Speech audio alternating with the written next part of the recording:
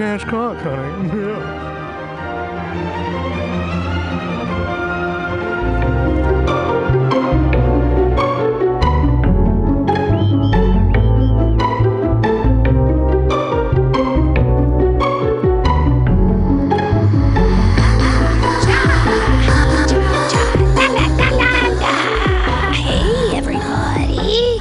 Welcome to Wednesday.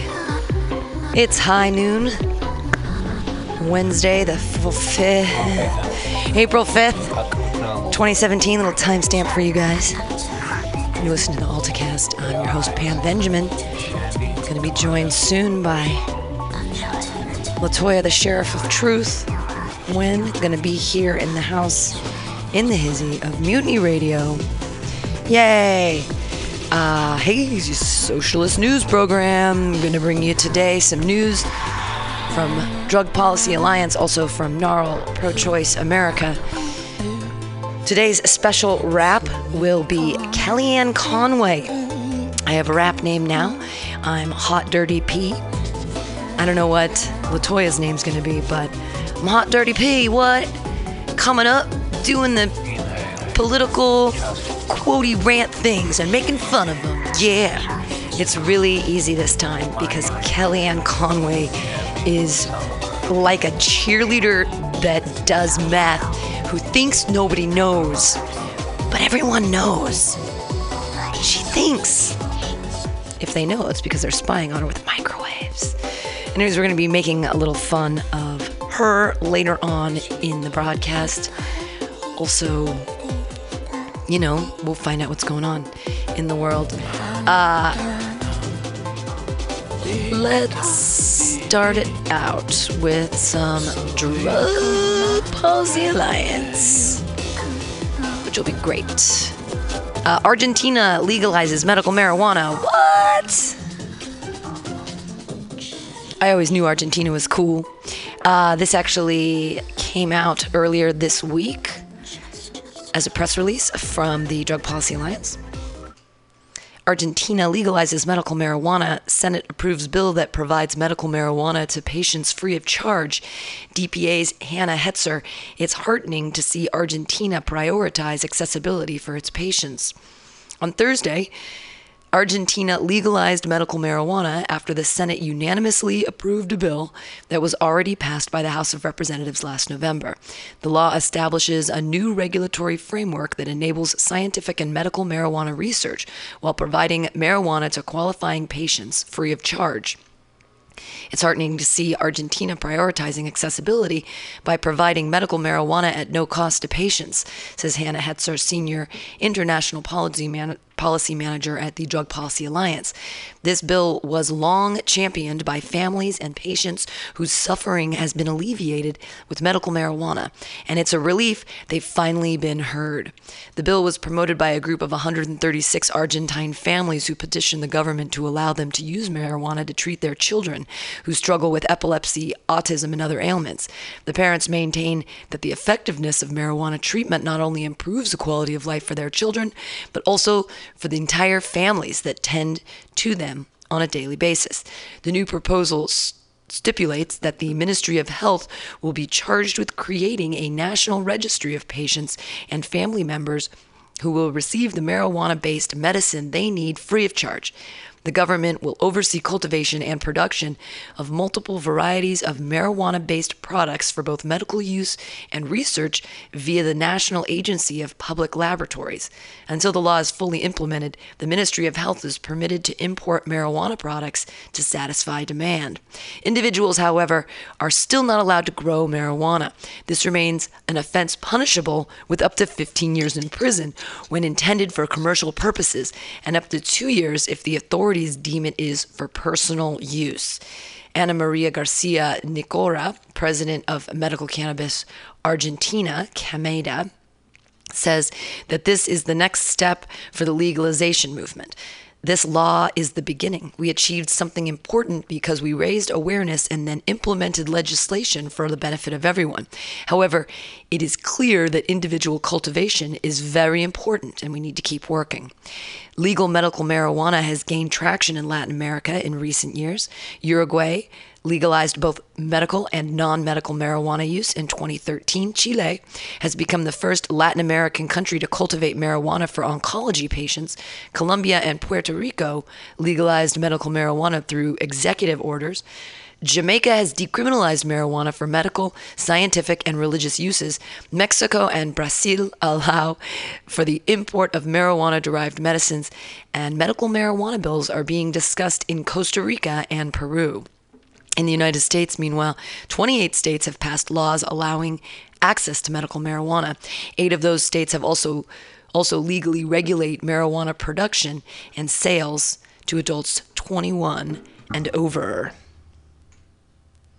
Let's not let the world fall away from us, huh, everybody? Pulling away with their smart drug policies. Hey, you should go like them on Facebook, Drug Policy Alliance. Go check out their website at drugpolicy.org. They have a great donate button up in the corner of their website. Hey, if you're feeling like you really want to donate, go to that Mutiny Radio website and click donate right there. That would be amazing to help us continue bringing you underground socialist news, bro. Not that Drug Policy Alliance is socialist, but they're a bipartisan effort, and they don't, they're on all sides. They're on our side. It's about harm reduction. It's not about which party you belong to. I just personally identify as a Marxist. Had a huge conversation with some dudes in the back smoking room of 800 Larkin on Monday after the open mic, which was a lot of fun. These guys were not comedians. They're just dudes. They were in the audience. Every single one of them said I had a really good set. Yay. Some of them were air traffic controllers. That was really interesting, from Tennessee. But the guys and one of them, he was Korean American or whatever. And I was like, you're Korean, aren't you? Rad. When they say, oh, all Asians look the same, I'm like, I can actually kind of tell the difference between some. I had some Korean friends in San Diego, so I kind of got it's like, oh, all black people look the same, all white people look the same, all Asian people look the same. I mean, does it matter? But if you can, whatever. So that guy was in the corner, and then there was a 42-year-old lawyer. He was an interesting cat. And they start talking about constitutional law, and they start talking about the Constitution and what it means. There was a black guy in there too. Anyways, it was a large table of disparate backgrounds, jobs, financial status, et cetera, et cetera. And I was the only woman. And they're yelling and screaming, blah, blah, blah, blah. And they said, well, what do you think about, blah, blah, blah. And I said, you guys, the Constitution, what are the framers, what were they going for? They said, what's the problem with it? Blah, blah, blah, blah. And I said, well, here's the first thing, is that when they were talking about freedom for all, it wasn't women and it wasn't black people. And I said, they're like, well, what's the problem with it? And I said, the problem is, guys, you're discussing all these things, and what you haven't discussed is women's part in it, and feminism. It's all been men, and why do we have to be at war? Anyways, women rise up. Lysistrata all over the place again, right? We're going to withhold the sex and stop the wars. And then an African-American gentleman pulled me aside and he goes, you know what the problem is with women? They don't understand their power. They don't understand they've got it all. And I'm like, yeah, except that we're constantly subjugated by everyone, so we don't get to express our power, or we're a bitch, or we're a blah, blah, it's so hard, and I hate the word bitch. Ugh. I was thinking about using it in a roast, though, for someone like, blank is such a bitch. Even dogs won't hang out with her. Ha, ha, ha. Even her own dog won't hang out with her. Not a funny joke. I don't know I'm not roasting anybody. I'm not a big fan of roasts, either. This Friday, actually, on Pamtastic's Comedy Clubhouse, last Friday was a roast of Jonathan Moore. Happy birthday, sweetheart. But this coming Friday is All Aries Get Rammed, and it's the Aries Star Sign show. Good times. Let's see what other Drug Policy Alliance news is important. We've got Maryland. We don't care about them too much. We already talked about the teleconference, and they don't really have anything new on here. Pooh. Well, we'll look at their blog and see if we missed a blog. We already know that last week's blog was about Prop 64 and how we need to implement it now so that we can keep the feds out. Keep the feds out.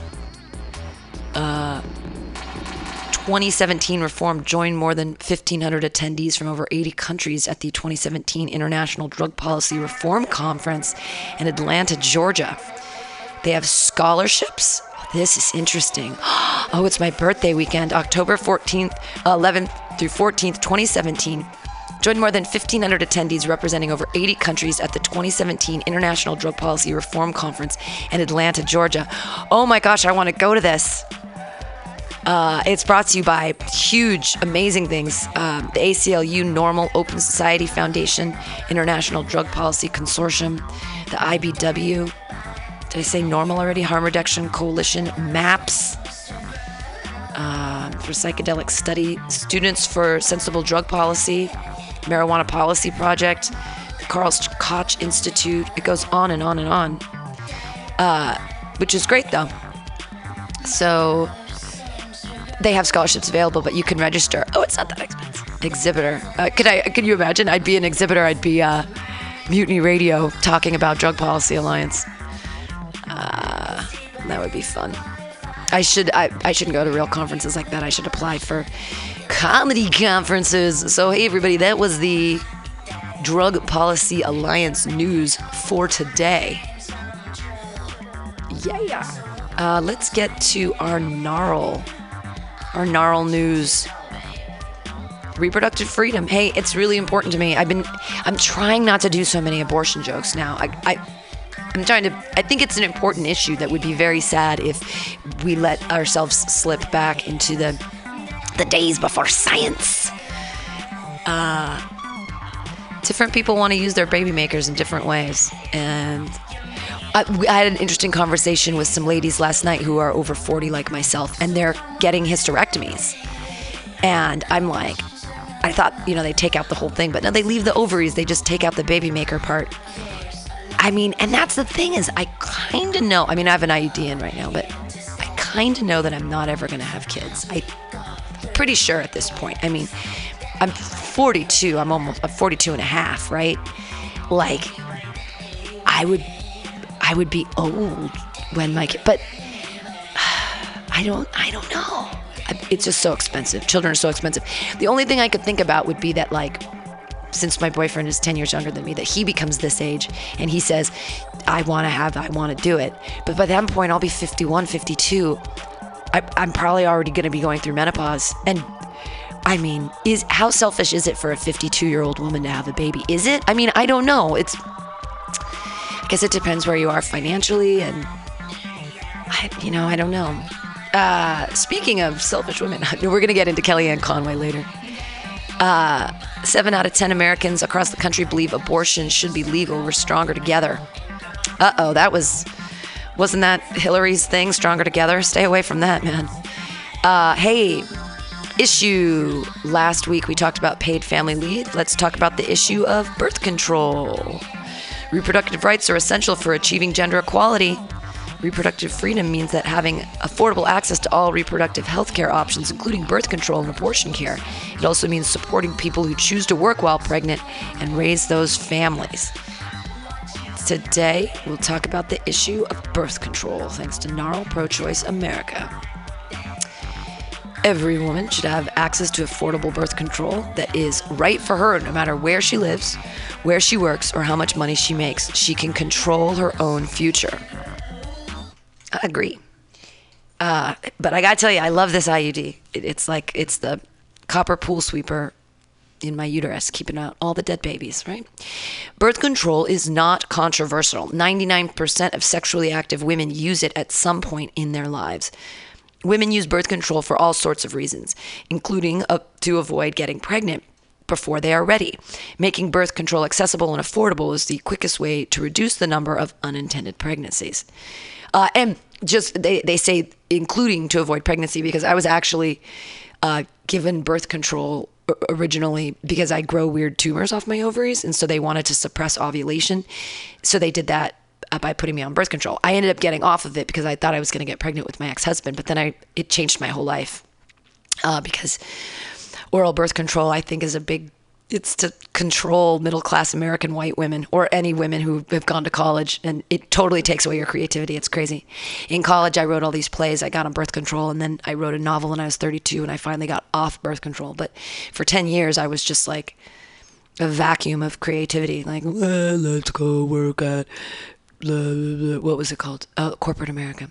Getting back to our thing, at NARAL Pro-Choice America, we're fighting to make sure every woman has access to affordable birth control that is right for her, no matter where she lives, where she works, how much money she makes, so she can control her own future.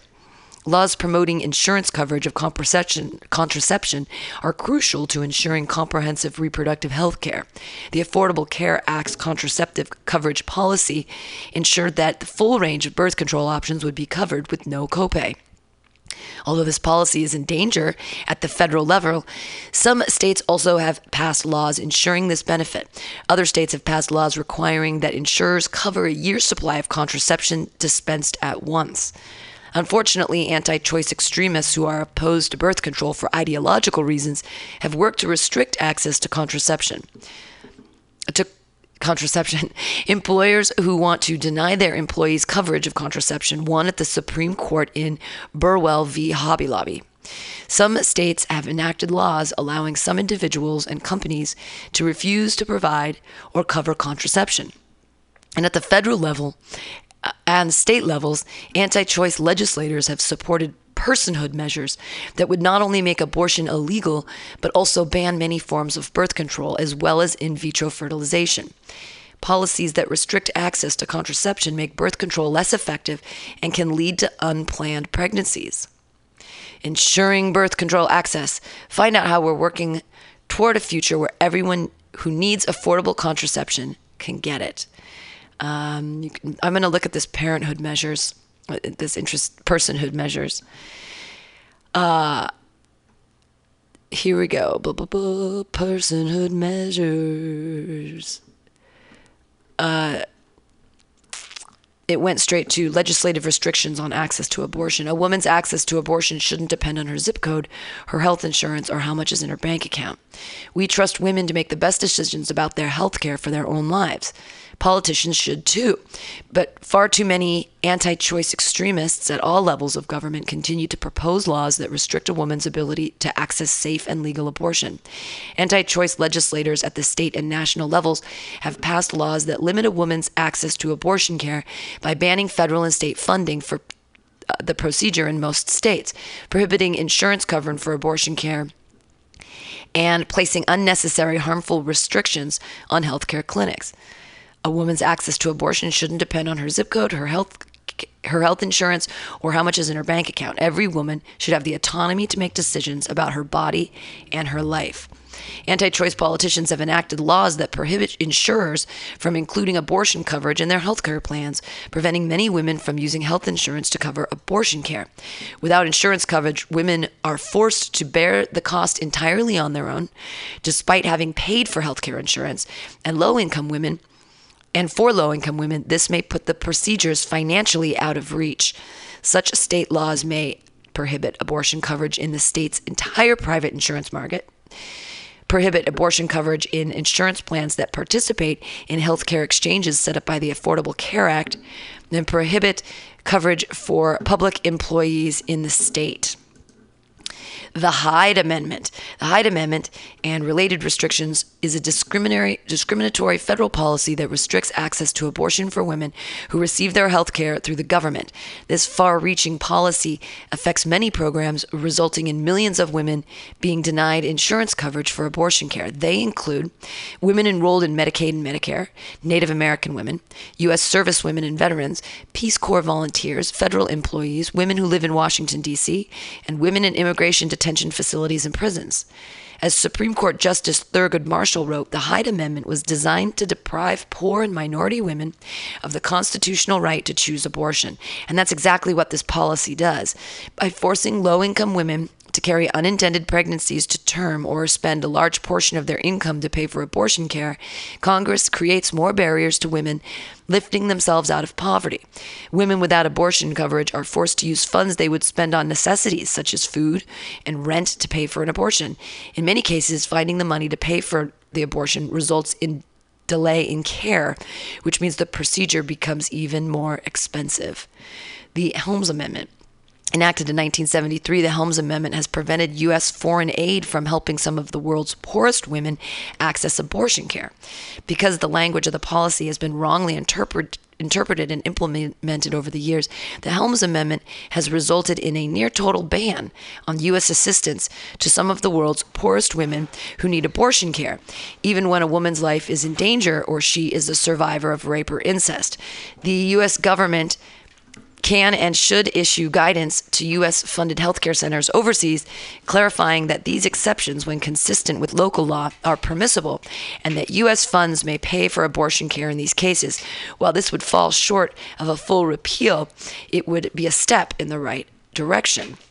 Abortion bans throughout pregnancy. Anti-choice politicians in many states have used a variety of tactics to enact abortion bans earlier and earlier in pregnancy. The most common type of abortion ban in recent years is on a ban on abortion after 20 weeks.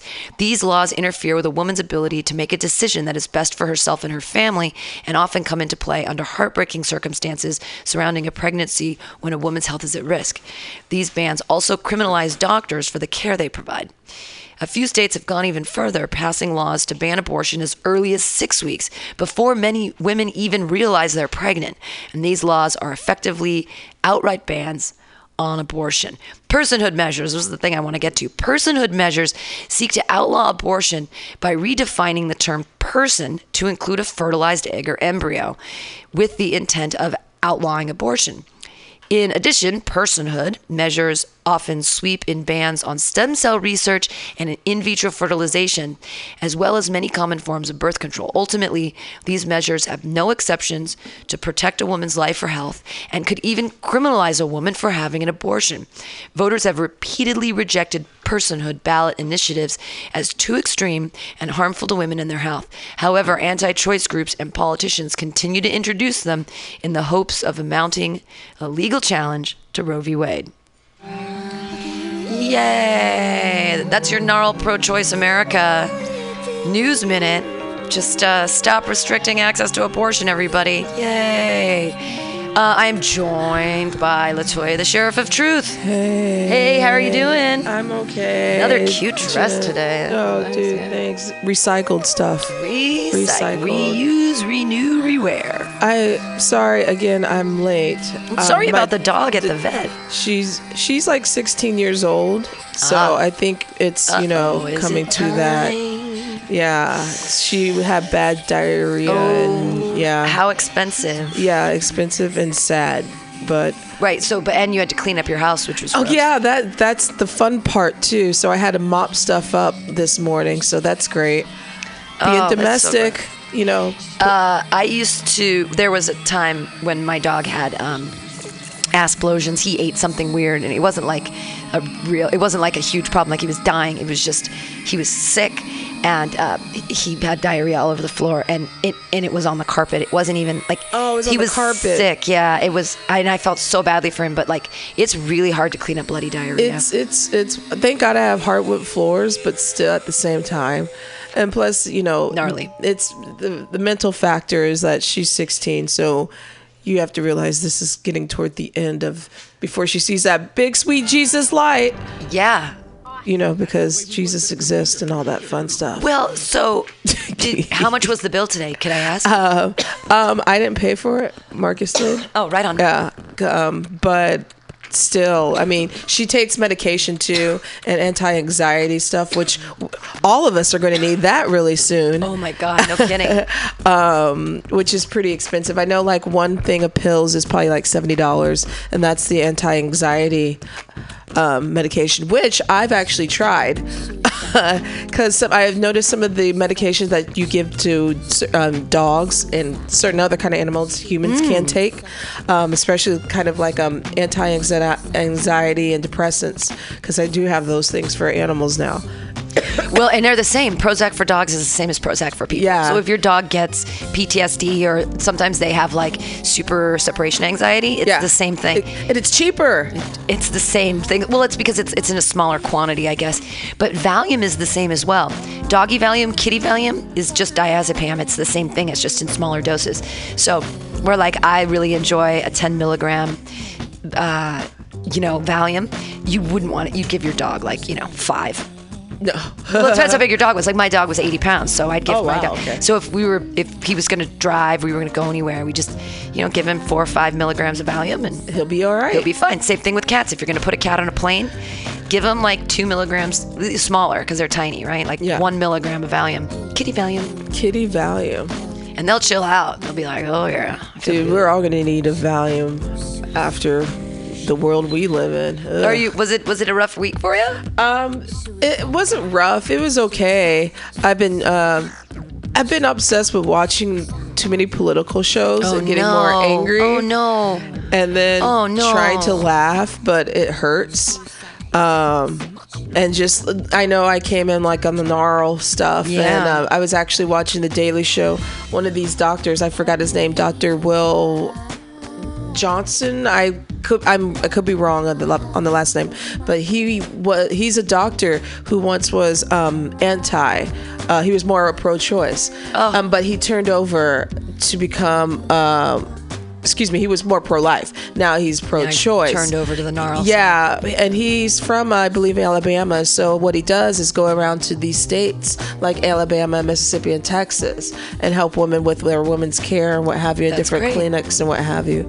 So I was. What happened on The Daily Show, though? Why would he be on The Daily Show? Did he write a book? Or? He wrote a book. Oh, okay. He wrote a book, yeah. Sweet. Yeah. And it was something about, like, I used to be pro-life, and now I have a heart.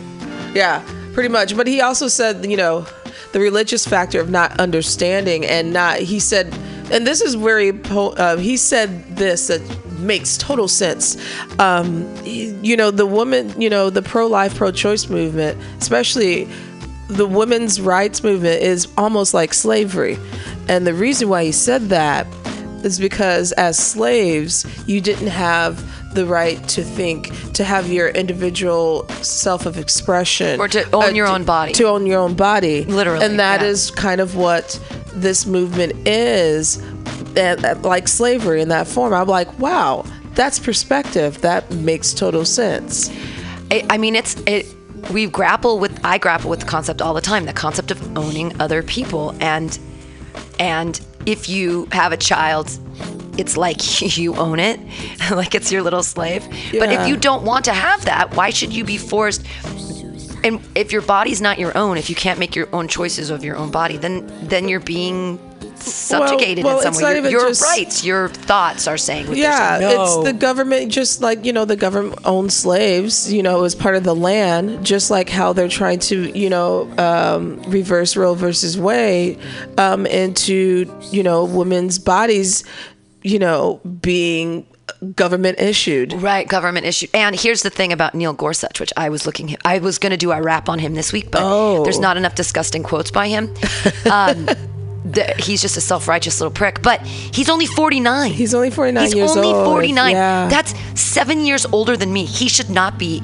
How dare Donald Trump, how dare 45 ask for a Supreme Court judge that's 49 years old? How long has he been a judge? How good of a judge is he? Are you fucking kidding me? Well, are you fucking kidding me? He's 49. The judges on the Supreme Court are supposed to have been judges forever and ever and ever and ever. And that's why they get lifetime appointments, because they're already 65 and they're going to die when they're 90 or whatever. The thing is that he doesn't know enough. He's not qualified. What, the Democrats are going to filibuster? Here's the thing. He's not qualified. He's not old enough. There should be an age cap. I really think that the Supreme Court, you shouldn't be younger than 60 to get up on the Supreme Court. You should actually have a lifetime of experience in the court. That's why you're on the Supreme Court, because you're the best judge, because you've been doing it for so long. How dare 45 demean what the Supreme Court is? How dare he tear down what we as Americans consider like what makes us a real democracy? Is that there is a it's not even, to me, it's not even the age problem, which at first I thought about, but that's a whole other subject. It's the fact of the matter that he sides with more corporations more than workers' rights as well. And we already know about how he feels about abortion, so, yeah. But, I don't know if I told the story about, maybe I mentioned it last week about how he cited for the corporation over the man that was. I don't know what the name of the corporation was, but basically the story goes, the guy's semi died full of the products, and it was below freezing. He said, he called someone. They said they were going to send someone out there. No one came. The guy was about to freeze to death and decided to leave so he could survive, because if he would have stayed in that truck, he would have died. When Neil Gorsuch puts corporate interests over a man freezing to death. There you go. That's the story. The Supreme Court, when is this from? This is from Thursday, the 23rd of March. So this is really fucking recent. The Supreme Court nominee was the only judge to rule that Alphonse Madden deserved to be fired for deserting broken down truck in sub-zero temperatures. He was the only one. The case took 7 years and went before 7 judges, but in the end, Detroit native Alphonse Madden celebrated victory against the delivery firm that had fired him for seeking warmth after his truck broke down on a dangerously cold winter night. Of the 7 judges, 6 sided with Madden, but only 1 found in favor of the company and wrote a scathing dissent. That lone judge was Neil Gorsuch, tragically born without a soul, who shortly afterward... said that? No, I just added that. That's awesome. Who shortly afterward made Donald Trump's shortlist for the Supreme Court to fill the seat left by the late Antonin Scalia. Gorsuch is now appearing on Capitol Hill at his confirmation hearings. In my heart of hearts, I feel like he willfully tried to negate the human element of my case, Alphonse Madden, 48, told The Guardian. You learn in life to roll with the punches, but I'm concerned because the Supreme Court has the final say in this country's affairs, and he's shown a propensity toward the corporate sector in egregious cases like mine, he said. Madden's case is often brought up by critics seeking to expose Gorsuch as biased in favor of big business. It became known as the case of the frozen trucker. In fact, Madden had only been driving trucks for about 3 months after his career as a graphic designer, serving clients ranging from the city of Detroit and banks to the big 3 U.S. car makers, had dried up in the Great Recession that began ahead of the financial crisis of 2008. In January 2009, he was hauling a trailer of meat across rural Illinois at night, and the truck was running on fumes when he pulled up to the side of the road after his company, Kansas-based Trans Am, gave him a muddled information about the refueling location. With the temperature outside an Arctic level negative 27 degrees, which is Fahrenheit, negative 33 degrees Celsius, the brakes on the 50-plus foot trailer, although not those in his cab, froze in the locked-on position. Madden radioed in and was told to expect a repairman within the hour. The engine was designed to be incapable of idling, and the heater in the bunk area of the cab wouldn't work. I bundled up in a blanket as best I could and lay on the bunk, said Madden. And he woke up 3 hours later with no sign of a repairman, blue and cold and numb. I couldn't feel my feet, he said. The temperature gauge inside the cab registered negative 14 degrees Fahrenheit. He phoned a relative, his speech slurring, one of the signs of hypothermia, and he climbed from the cab and could barely stand. Calling the officer again, he was given 2 choices: try to drive away, dragging the wheel-locked trailer, or sit tight. He figured the first was impossible, the second disastrous. I was afraid I was going to die, he said. He unhitched the cab from the trailer and, despite being low on fuel, managed to drive it to a gas station a few miles away. Then, within 15 to 30 minutes, returned to find a repairman finally on the scene. After repairs, he delivered the meat. But Trans Am Trucking fired him for abandoning his load. Madden sued under the law that protects drivers who refuse to operate a vehicle in dangerous conditions. Through a series of rulings in Madden's favor, which the company challenged, his case ended up before Gorsuch and 2 other federal appeals court judges on the powerful 10th Circuit. In August 2016, Madden won. I was happy, but also a little exhausted, he said. In the 7 years since being fired, he has struggled to get consistent, decent-paying work, especially as his record said he had abandoned a load. That's regarded as a cardinal sin in trucking, he said, and when he won his case, he was given backdated pay and the right to reinstate. But he didn't return to the company he felt had a hiring and firing culture and had put its load over my life. 7 years of stress and poverty, he spent time without a home of his own, staying with friends and relatives. Damaged his relationship with his only child, a daughter who was 9 when he was fired, he said. Upon vindication, he didn't even read Neil Gorsuch's dissent until the judge was nominated for the Supreme Court. The first thing I noticed was in his opening reference, he simply called me a trucker and didn't use my name. Well, Madden, he's black, by the way. While Madden had largely won because he was deemed justified by putting his safety above the company's instructions, Gorsuch disagreed because the law states that it protects someone refusing to operate their truck, whereas Madden had in effect refused not to operate it, instead insisting on driving to reach shelter.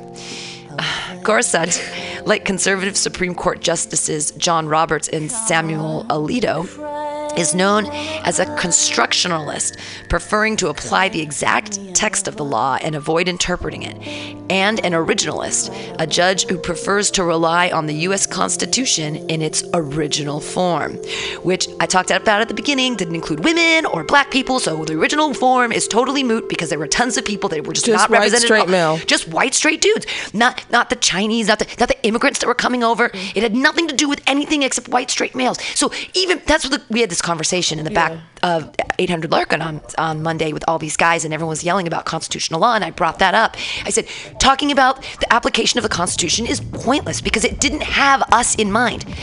It didn't have you and me in mind for many reasons. They weren't talking about us. We were either property or women, or we're just pieces of furniture. Right. Yeah. You know. So sure. Or baby makers. Yeah. We don't have to read the rest of it. We know that, but we know he's defended his decision at a Tuesday hearing. They asked him about it. Yeah. And I saw uncertainty kills hearing. small business. Gorsuch doesn't try to rewrite the law. He doesn't view his job as legislative. Blah blah blah blah. He's too young.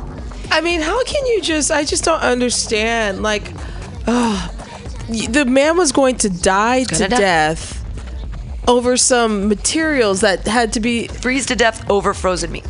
Frozen meat. It's about frozen meat. He was the frozen meat. They're like, we're a meat company. We're going to deliver the frozen dark meat. Yeah, deliver that dark meat because we're going to. It's not terrible to cannibalize some people. No, I'm kidding. Anyway, let's not start in on the long pork today. Let's not start in on the long pork. That's funny. I wouldn't want to eat Neil Gorsuch though. He might taste sour. Sour and gross. It's just so. I really have a problem with him being so young because his corporate interest ass is going to be on the Supreme Court till he dies. And he's 49. Well, I mean, I've been reading, I've been hearing, as Cheeto would say, that a lot of Democrats are starting to block him now. Well, they're trying to filibuster. They're filibustering. They did one last night, I believe. Yeah, you're absolutely right. They're filibustering right now. They did an all-nighter. So because we can't. And Merrick Garland didn't even get a hearing. We can't let these decisions, we can't give 45 decisions that are going to be long lasting. Like forever. Like, I mean, and do we not, I mean, are we really gonna, is Roe v. Wade really gonna be overturned? It's so scary to me that my entire life, I was born in 74, so my entire life I've known about, and I remember even in junior high we used to debate it and talk about it in school and all this stuff. And I even went to a Christian school, but having control over your own body is just like, that's the thing, isn't it? It's a human right, actually, and that's the thing. You're taking a personal matter, and taking control of that. It's injustice, and the thing is, like, some of these states, like Alabama and what have you, are been so slimy about how they're rolling back on things. Like you were mentioning the 6 week. Oh yeah. That's insane. That's 6 week abortion. That you wouldn't even know. I didn't even find out till I was in the 8th week. Yes, you don't even know. Like, you can miss your period. Sometimes you don't feel it, or you weren't expecting it. You just aren't thinking about it, and then all of a sudden it's been 2 months, and you're like. The female body is very tricky, especially like. If you miss a period, you're like, okay, let me give it a couple days, or let me give it a week, or Let me see what happens after that if you miss your period, because you only get one period once a month unless, you're doing some other kind of birth control, whatever. But it takes time to realize, oh shit, I'm pregnant. You're not going to find out as soon as you have intercourse the following evening. Yeah, you don't. You don't know. You don't know. I felt like I knew, though, the last one with Jonathan. I was like, I think you did it, dude.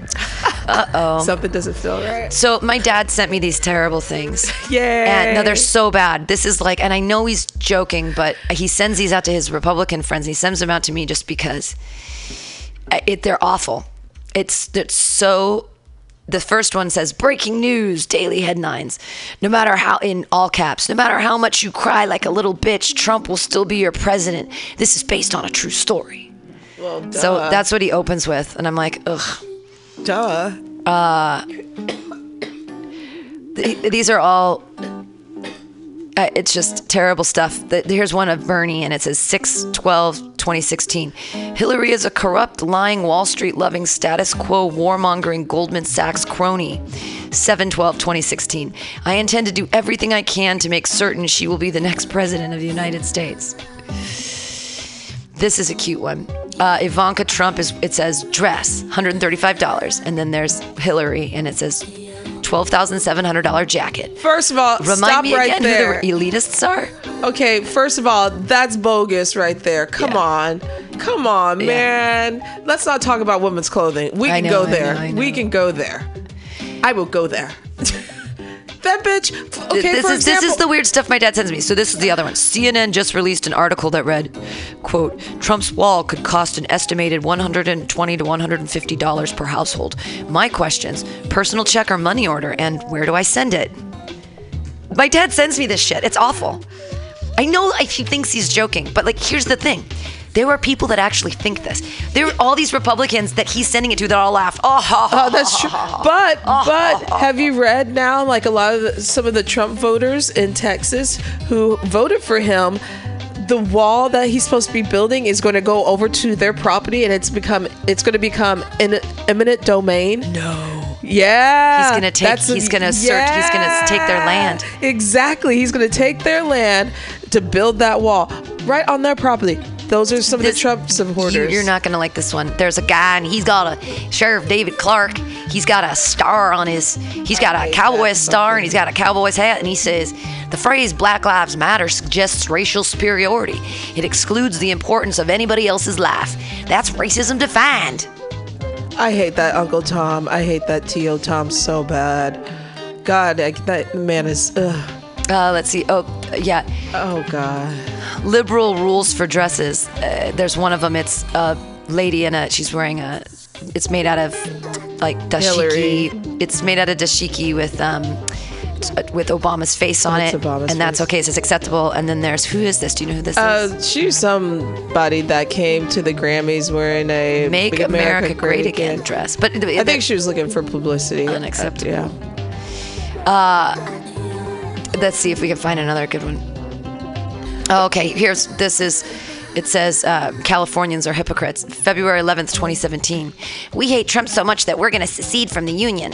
February 12th, 2017. We need federal emergency help now. Okay, I agree with that. Yeah. I hate it when they were talking about succeeding. I'm like, that's stupid. We have the 6th biggest economy in the world right now. I know we do, but you can't succeed. That's so fucking stupid. Texas tried to do the same thing. This one is awful, okay? There's a picture first on the top of Marines with their guns and their white pants, and it says ours, and it says theirs, and there's a bunch of guys like with little pink tutus and pink fuzzy things and little pink things, and they're dressed up with leather and stuff. So they try and it to says say ours, theirs. If there's ever a civil war between conservatives and liberals, I'm not worried. And then ours is, I mean, these are terrible. That's not even funny. But my dad's laughing at these. He sends these around. Okay, there's some really funny Trump ones that everyone should laugh at. Yeah. The thing is, this doesn't make sense. This is a good quote, but it doesn't have to do with the immigrants. It says, it's 45's quote. It's a national embarrassment that an illegal immigrant can walk across the border and receive free health care, and one of our veterans that has served our country is put on a waiting list and gets no care. Well, those are two completely separate issues. Veterans should have their own. They should have the VA hospitals, and there should be care. There should be PTSD care. Absolutely, that's the problem. We shouldn't have war anyways, but when we fucking damage people, we should help fix them. But they defunded like some of like the veterans buildings and stuff, and like the wait lists for all of them are terrible. This is a funny one, actually. There's a picture of a guy that has just metal all in his mouth and big piercings, and he's tattooed like on his face with like his whole head, and he has plugs in his ears. He looks really crazy. And it says, quote, "I can't get a job because Trump is a racist." That's pretty funny. That is funny. Thanks, Dad. They're so like. Hey, Dad, can you send one on Michael Flynn? Send some of those. Those would be funny. Or can you throw me one on Steve Bannon? Ooh, I'll do you one more. I would like some funny Bill O'Reilly ones. Oh, I can delete this now. I saved it because I was going to talk about it with you, but I have to delete it because it's awful. That is terrible. It's terrible stuff. I mean, but the thing is, like, it's just not even funny. No, it's not even funny. I mean, I can get with some of the crude stuff. I really can. Sure. But it just wasn't funny. Do you want to know what else isn't funny? What? I have unearthed some comedy from 1998. What? And it's Kellyanne Conway. Oh, yes. Doing stand-up. It is so bad. It's unwatchable. God. It's cringeable and unlistenable. Turn that shit up. I figured we'd listen to it. We can comment over it. But then we're also going to come back with our rap of the day. I don't know if you made up your rap name. I did make up my rap name. Mine is Hot Dirty P. So Hot Dirty P is going to be coming at you with Kellyanne Conway quotes with LaToya. We should just call you the sheriff. Well, yeah, sheriff. Hottie P and the sheriff. The sheriff. The sheriff. I like that. That's simple. It's simple. It works. And we're going to be actually rapping. We'll be raping an Iggy Azalea track. Yes. Because. Please. But so until we get to that, I think you guys are going to enjoy this. Or I know it's so hard to get through. It is so difficult, but we're gonna try. Here's Kellyanne Conway and her comedy, doing stand-up comedy and singing. And it says the use of media materials is protected by the Fair Use Clause of the U.S. Copyright Act of 1976, which allows for the rebroadcast of copyrighted materials for the purpose of commentary, criticism, or education. That's what we're doing. This is to help. This is Joke Workshop, guys. We're gonna try to help Kellyanne Conway with her jokes. Here we go. And her alternative facts. Kellyanne Conway, 1998, to stand up. Good times. Hi, everybody. Hey, thanks so much for having me here tonight. Before I get started, I want to tell you the funniest thing happened to me today. You know when you have one of those days where not one but two things that never, ever happens to you? I'm walking down the street, I look up, and I see Haley's Comet. I get back to the office, and I'm accurately quoted in a Ralph Hallow article. It's one of those days. But you know, everybody's wondering about my leg. It's the first thing they ask. Kellyanne, what happened to your leg? I'm like, well, everybody heard I was going to be in this comedy show, and they're like, break a leg. So I did. And you think blondes are dumb. Hack! What the?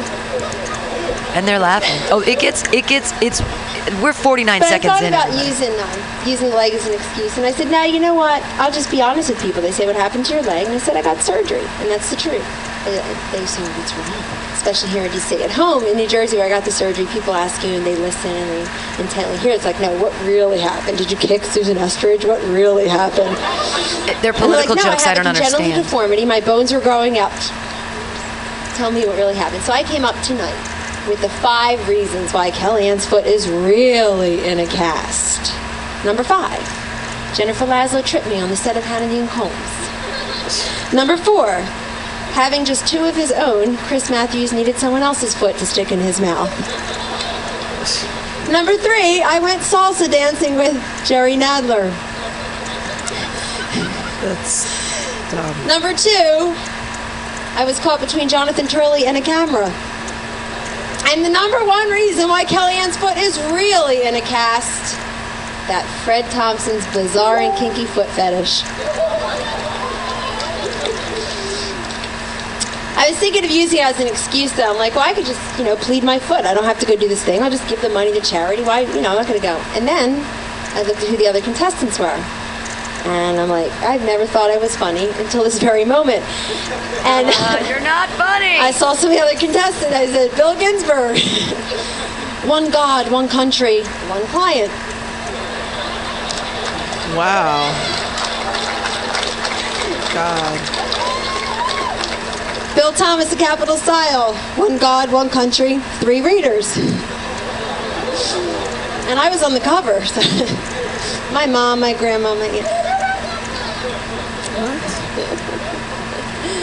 Norm Ornstein. I look at that name. I'm like, well, how could someone named Norm Ornstein be funny? And Norm Ornstein, when he's a baby. Coochie coo, Norm Ornstein. And I said, Norm Ornstein, who is that? I know I've heard that name, but it doesn't sound like someone who's funny. It sounds like someone who would be like, I don't know, like a policy wonk, like a resident scholar at AEI or something. Oh, sorry, Norm. I'm what they call a pundit. Oh, and a pundit this is where it new gets term terrible. this past year. And a pundit, what's the definition of a pundit? A lightweight. Over and over and over again. You were But right, never Kelly. wears the same outfit twice. Never wears the same outfit. She made fun of herself. That's cute. Okay, some pundit trivia, some pundit jokes for you. These are so bad. How many pundits can you fit in a shower? I don't know either. They keep slipping down the drain. What do you call Because they're too 6 skinny. pundits in a row? A wind tunnel. What's this? A pundit with rice in her throat. What's 'Cause the she's one? big- Yay.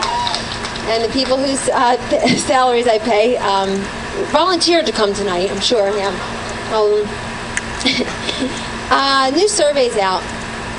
It's not ours, but I wish it were, because a new survey says that 70% of men think about sex all of the time. The other 30% are lying. But I'm always attacking these media polls. I think there are way too many media polls now. It's like you can't pick up a paper, turn on a show without seeing a media poll. So I'm always saying, media poll, okay. They'll say, okay, Kellyanne, attack it. Go ahead, why? I'm like, well, look at the sample size. 400. This is a national survey or a small Jewish wedding on Long Island. But MSNBC did a good poll recently. Sad. MSNBC actually did what no other media outlet had ever done. They polled every single viewer, every one. And here's what the 264 of them said. I know it sounds low, but 8 were out at a gun show, and 7 were at a Bill Buckley book signing, 5 at a Bill Bennett book signing, 3 at a cross burning, and 2 had switched the channel to go over to Fox News Channel.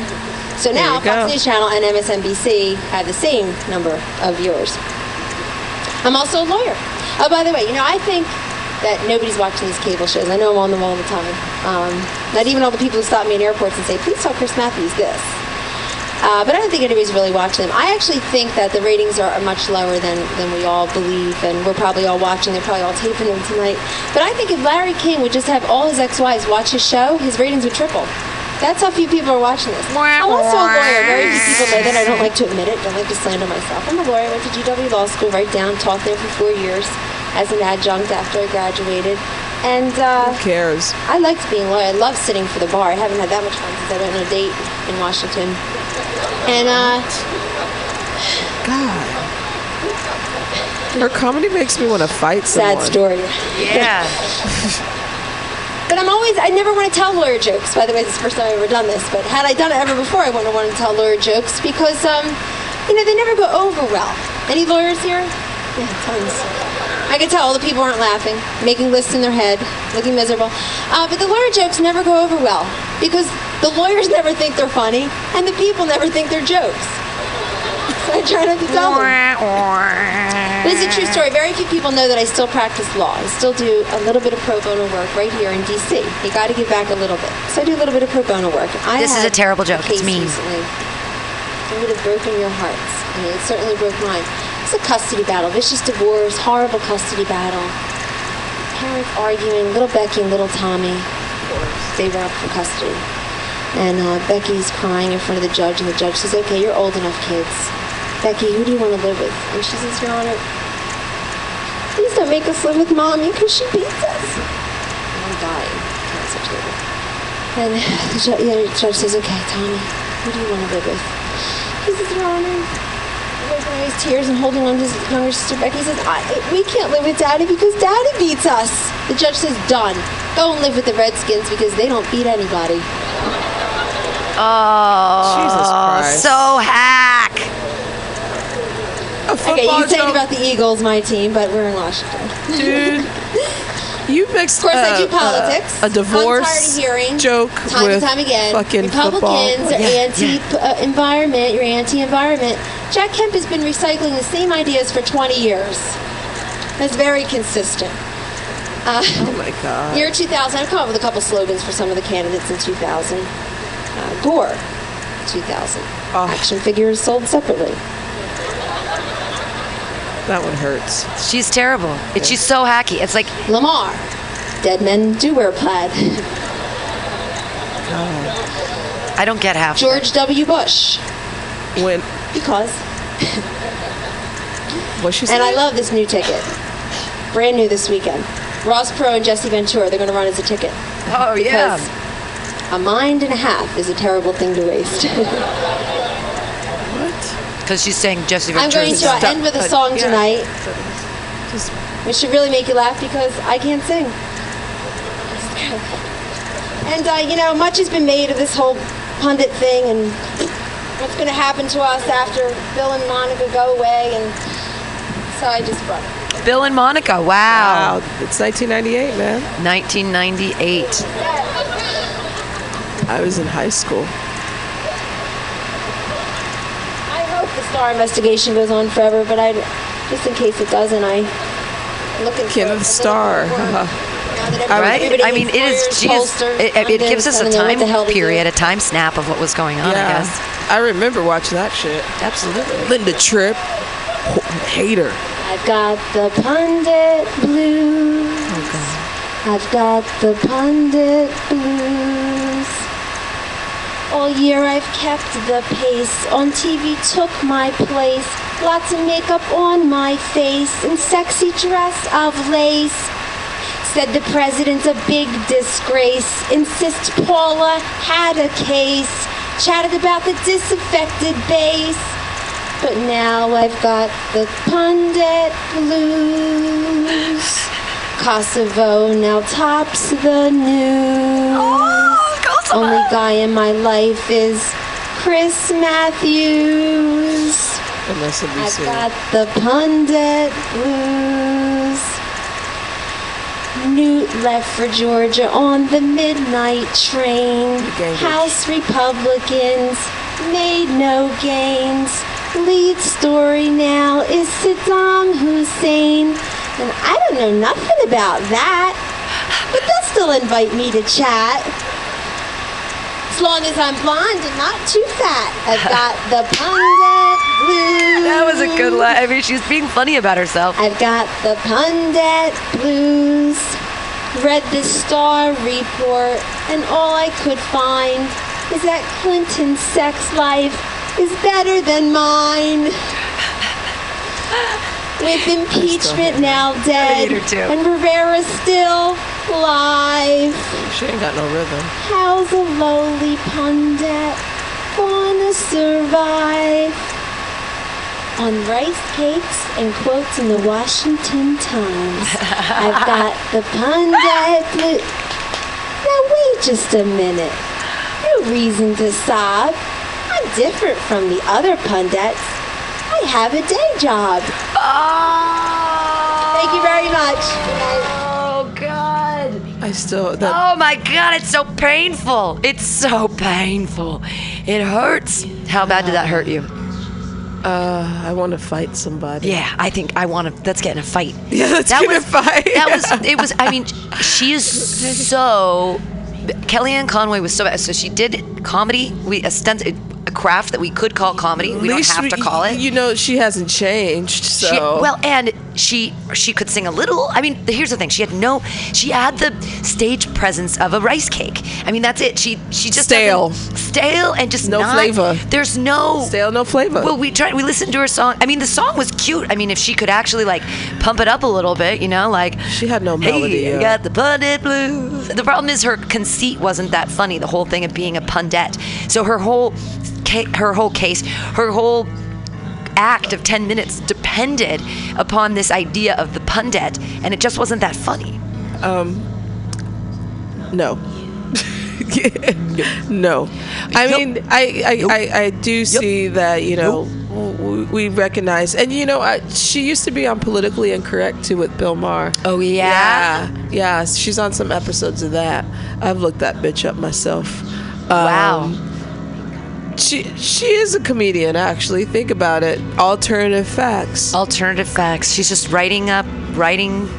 Dude, she looks so haggard, though. It's hard to be that skinny, too. I mean, like she needs a sandwich. Like she's like the last days of what's her name?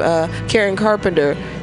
Have you seen pictures? Oh, Karen Carpenter on her last days. Oh, you know what? I loved that movie, and I felt so terrible for her. And she had a really interesting way of staying skinny with. She made milkshakes out of skim milk and ice cubes. So she would fool people. Yeah, she would fool people into think that she was eating. I read her book too. Wow. And that was did not know that. Skim milk and ice cubes in a blender, and so she'd sip it all the time, and people would be like, oh good, she's having a milkshake, and it's like 50 calories, it's like no milk at all. Oh my god. Yeah, she's smart. Wow, that's deep. Do you think Kellyanne Conway does that? I don't know what she eats.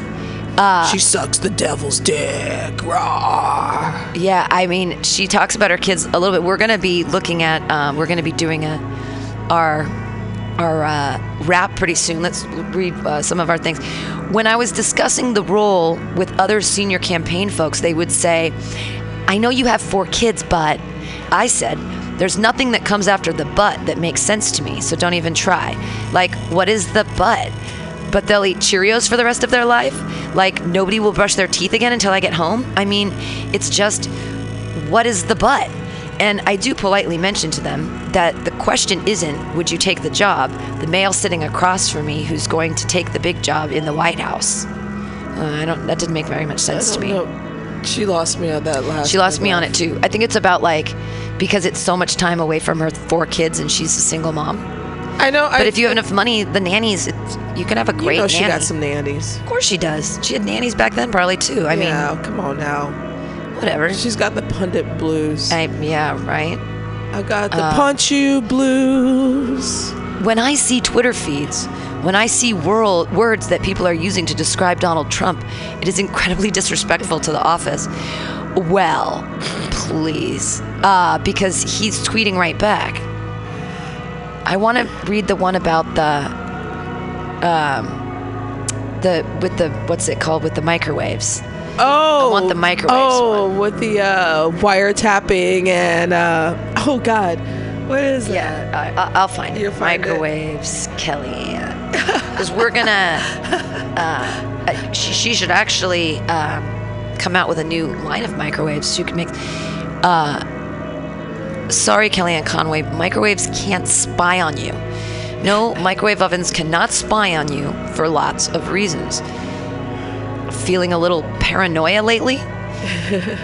Like your stand-up mixer may be spying on you? Rest assured that Trump's senior counselor, Kellyanne Conway, shares your struggle. On Sunday, apparently reacting to last week's CIA WikiLeaks data dump, Conway told the Bergen Record that at this point, U.S. citizens should consider all appliances compromised, even their microwaves. There was an article this week that talked about how you can surveil someone through their phones, certainly through their television sets, any number of different ways, and microwaves that turn into cameras, etc. So we know that it's just a fact of modern life. Is it though? So we'll use that for our rap. Shall we try it? Let's look at some more. All right.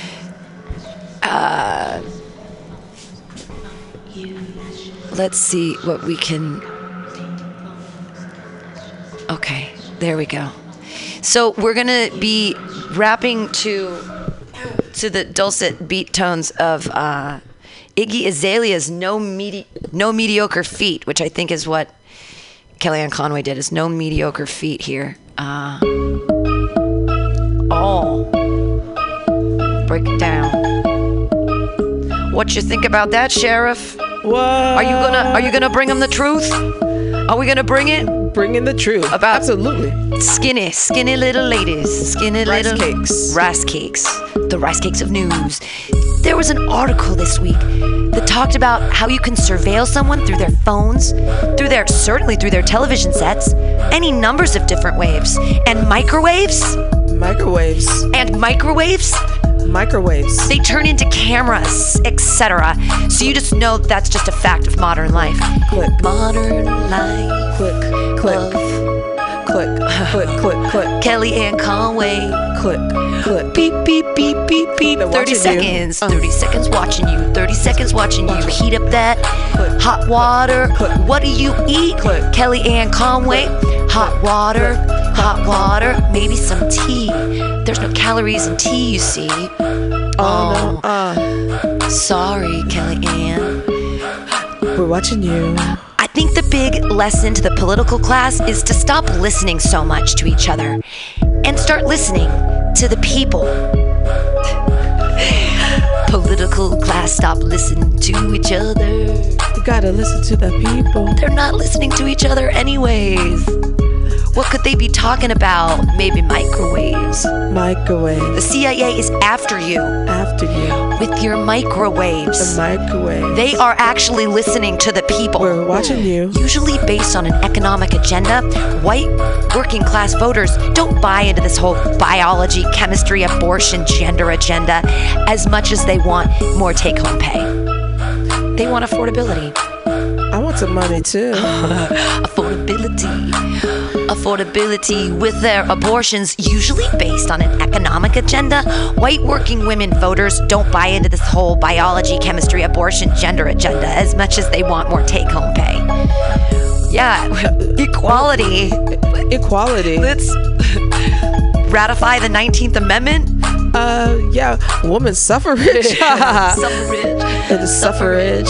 Suffrage. She's out for suffrage. Watching you. Kelly Ann Conway knows about suffrage. Because they're watching. She's white too. She is. And so thin. I thought we always just listen to thin, pretty women. Don't we just do that?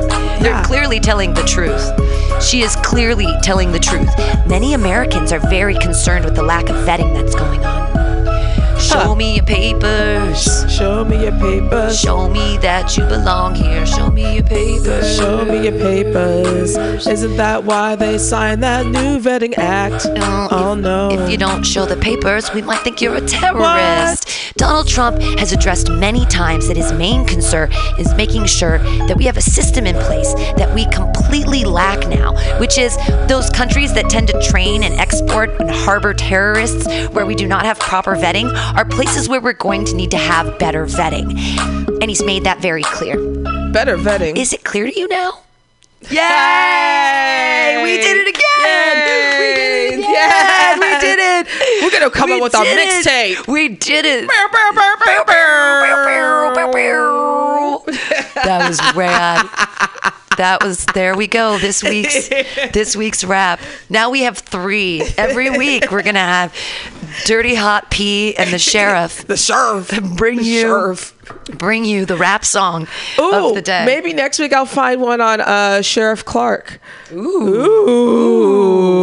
A colored one. It's so crazy to me when I mean, it must boggle and confound you that when we see people like Ben Carson, we'll have to do one on Ben Carson at some point. Oh God, that would be a thrill. Like the concept of Uncle Tom exists for a reason. I mean, it's not a nice thing to say, but how can you? I mean, it is like, to me, that's like the biggest slap in the face. It's worse than calling a woman that's not used to be called a cunt for the very first time. Mm-hmm. You call me an Uncle Tom. Oh. Well, those are fighting words to me, because Absolutely. that means I don't like myself in my own skin. That's it's selling out. I mean, it's right. It's yeah. If we think back to the novel. It was Uncle Tom's Cabin, and he was taken care of by. Did he sell someone out? Let's actually, because I remember reading the book. I haven't read that book since like third grade. So let's actually look it up. But there's a reason why I don't like that book. I know, but But just to get it clear for those a refresher. A refresher. We're gonna do a little synopsis here. The plot of Uncle Tom's Cabin. The novel's plot starts with the Shelby family being pushed to sell 2 of their slaves because of economic troubles, Uncle Tom and Harry. Neither Mr. nor Mrs. Shelby wants to sell the slaves for different reasons. Is that it? I want to see a plot overview of the whole thing. Well, Uncle Tom was the one like, we's going to stay together, boss. Harriet Beecher Stowe wrote it. Plot overview. Having run up large debts, a Kentucky farmer named Arthur Shelby faces the prospect of losing everything he owns. Though he and his wife Emily Shelby have a kind-hearted and affectionate relationship with their slaves, Shelby decides to raise money by selling 2 of his slaves to Mr. Haley, a coarse slave trader. The slaves in question are Uncle Tom, a middle-aged man with a wife and children on the farm, and Harry, the young son of Mrs. Shelby's maid Eliza. When Shelby tells his wife about his agreement with Haley, she is appalled because she has promised Eliza that Shelby would not sell her son. However, Eliza overhears the conversation between Shelby and his wife, and after warning Uncle Tom and his wife, Aunt Chloe, she takes Harry and flees to the north, hoping to find freedom with her husband George in Canada. Haley pursues her, but 2 other Shelby slaves alert Eliza to the danger. She miraculously evades capture by crossing the half-frozen Ohio River, the boundary separating Kentucky from the north. Haley hires a slave hunter named Loker and his gang to bring Eliza and Harry back to Kentucky. Eliza and Harry make their way to a Quaker settlement where Quakers agree to help transport them to safety. They are joined at the settlement by George, who reunites joyously with his family for the trip to Canada. Here we go to the Uncle Tom part. Meanwhile, Uncle Tom sadly leaves his family and Master George, Shelby's young son and Tom's friend, as Haley takes him on a boat to the Mississippi to be transported to a slave market.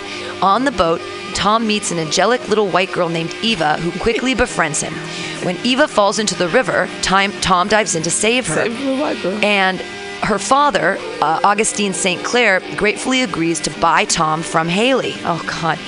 Tom travels with the St. Clairs to their home in New Orleans, where he grows increasingly invaluable to the St. Clair household and increasingly close to Eva, with whom he shares a devout Christianity. Up north, George and Eliza remain in flight from Loker and his men. When Loker attempt to capture them, George shoots him in the side, and the other slave hunters retreat. Eliza convinces George and the Quakers to bring Loker to the next settlement where he can be healed. Meanwhile, in New Orleans, St. Clair discusses slavery with his cousin Ophelia, who opposes slavery as an institution but harbors deep prejudices against blacks. St. Clair, by contrast, feels no hostility against blacks but tolerates slavery because he feels powerless to change it. To help Ophelia overcome her bigotry, he buys Topsy, a young black girl who is abused by her past master, and arranges for Ophelia to begin educating her. After Tom has lived with the St. Clairs for 2 years, Eva grows very ill. She slowly weakens, then dies with a vision of heaven before her, and her death has a profound effect on everyone who knew her. Ophelia resolves to love the slaves. Topsy learns to trust and feel attached to others, and St. Clair decides to set Tom free.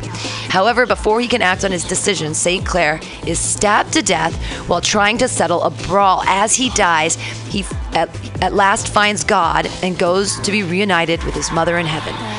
St. Clair's cruel wife, Marie, sells Tom to a vicious plantation owner named Simon Legree.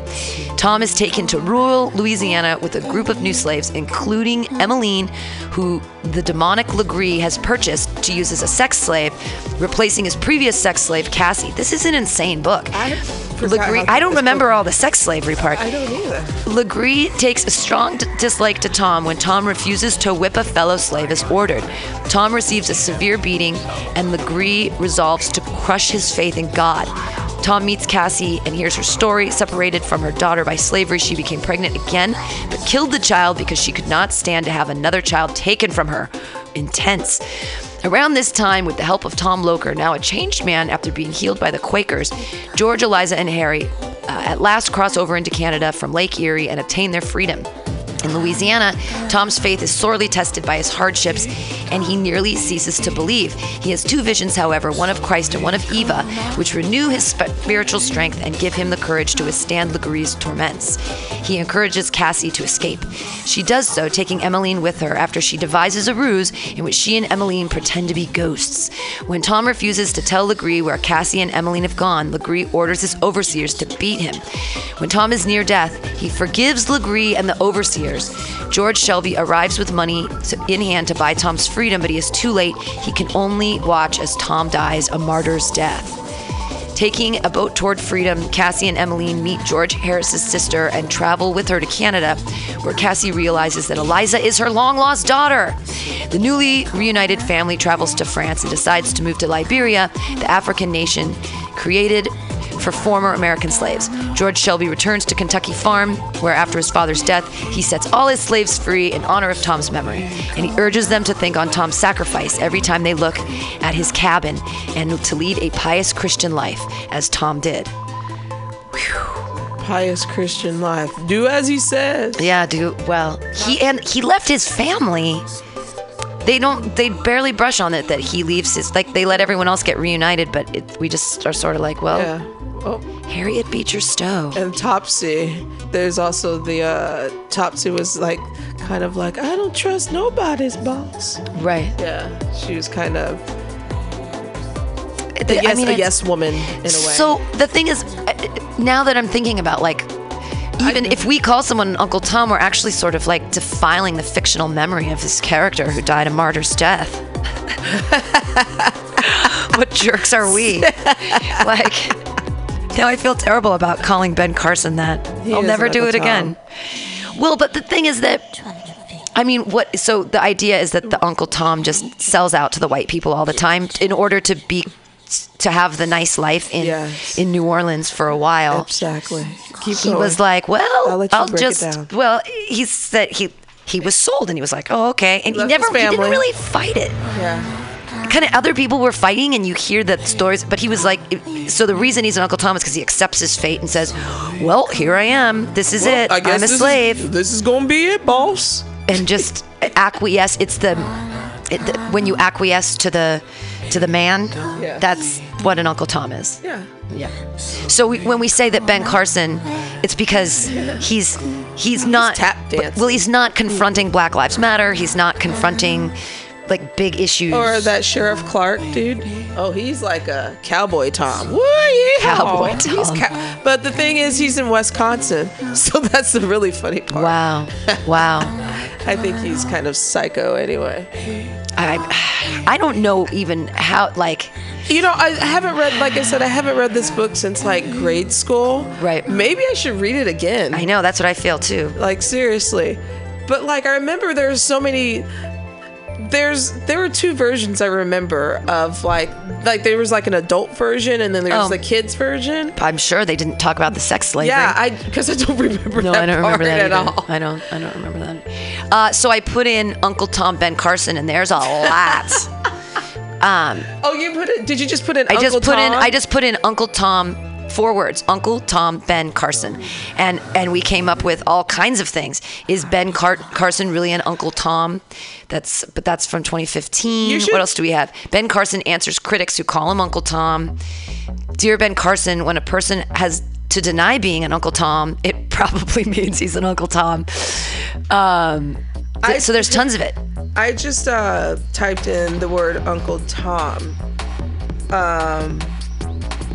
And you know what? A lot came up. Well, fictional character. Right. But the book came up, as well as the character Samuel Jackson played in. Wow. And in Django Unchained. Django Unchained, which is exactly what an Uncle Tom. Right, because he was whipping his fellows. We've got a cute meme of Uncle Ben's half-baked theories and ideas. They've got him on a thing of rice, crazy every time, always cooked up in a cracked pot. That's very cute. Chock full of pure insanity. Definition, I went to Urban Dictionary. Yes. Definition of Uncle Tom: a black man who will do anything to stay in a good standing with the white man, including betray his own people. That's it. Very simple. Very simple. So Uncle Ben. Uncle Ben. This is a quote from Ben Carson. Actually, slavery was the best thing that could have happened to us. Because of slavery, blacks were brought to America, and we met the Christian faith. We met Jesus Christ. And if it were not for slavery, we would all be in Africa, hanging from trees and worshiping Allah. God always gets it right. Ben Carson makes Uncle Ruckus look like Malcolm X. Oh my God! I know he says some really stupid stuff like Obamacare is like slavery, but come on. Wow. It's pretty, it's crazy stuff. I didn't know Africans swing on trees. Well, I mean, it's really playing right into the. Oh my God. I mean, racism is so pervasive in America that now we have like super racist black people. I get. No, they've always been there. They've always been there, but we try to keep them not in the office. Well, I mean, we have Clarence Thomas. He's one of the Supreme Court justices. So this is an interesting one. Ben Carson said, the disintegration of the family unit and the welfare state are enslaving African Americans and ruining their futures. Ben Carson was raised by a single mom and 1, raised in public housing, 2, fed with food stamps, 3, supported with welfare, 4, kept healthy with Medicaid, 5, educated in public schools, 6, given eyeglasses from the state agency, 7, afforded affirmative action to enter college, 8, given federal loans and Pell Grants in undergrad school, 9, afforded affirmative action to enter medical school, 10, given med school grants from USPHS, United States Public Health Services. Wow. Yeah, duh. That's crazy. It's crazy stuff. Sure. Yeah. If you want to come in, we have a guest in the studio today on the Alta-Cast. Take a seat. Come on down. You've been listening to us discuss Uncle Tom stuff. And reading excerpts of Uncle Tom's Cabin. Yeah, please have your seat. Oh, you have to get near the microphone. Yeah. Because otherwise we can't hear you. Yes. Oh, okay. Oh, Diamond Dave's show is on Fridays from 3 to 6. Yeah. Yes. Only on Fridays. He only has one show. Yeah. So it's an open mic, and it's every Friday from 3 to 6, and they talk about everything except comedy. No comedy on their open mic, but everything else goes. Okay, thanks. Yeah, you bet. Hey, have a great day. Thank you for being patient. Being patient with us, and as we go through. Obamacare is the worst thing that happened in this nation since slavery. Dr. Ben Carson. Yeah. Wow. It's so funny because he's a doctor, and Obamacare would be like, is the Affordable Health Care Act. That's very interesting to me. It's just sad, like how, he was the first. His surgery is very profound, but he does not seem profound. Yeah, it doesn't seem very profound. I mean, there's some crazy fun memes though. Thanks, memers out there that make cool things. Yeah, poking fun of. It's. Let's check. Let's try this one. This is. He said this February 7th, 2013. What we need to do is come up with something simple. And when I pick up my Bible, you know what I see? I see the fairest individual in the universe, God. And he's given us a system. It's called a tithe. We don't necessarily have to do the 10%, but it's the principle. He didn't say, if your crops fail, don't give me any tithe, or if you have a bumper crop, give me a triple tithe. So there must be something inherently fair about proportionality. You make $10 billion, you put in $1 billion. You make $10, you put in $1. Well, I mean, I believe in flat.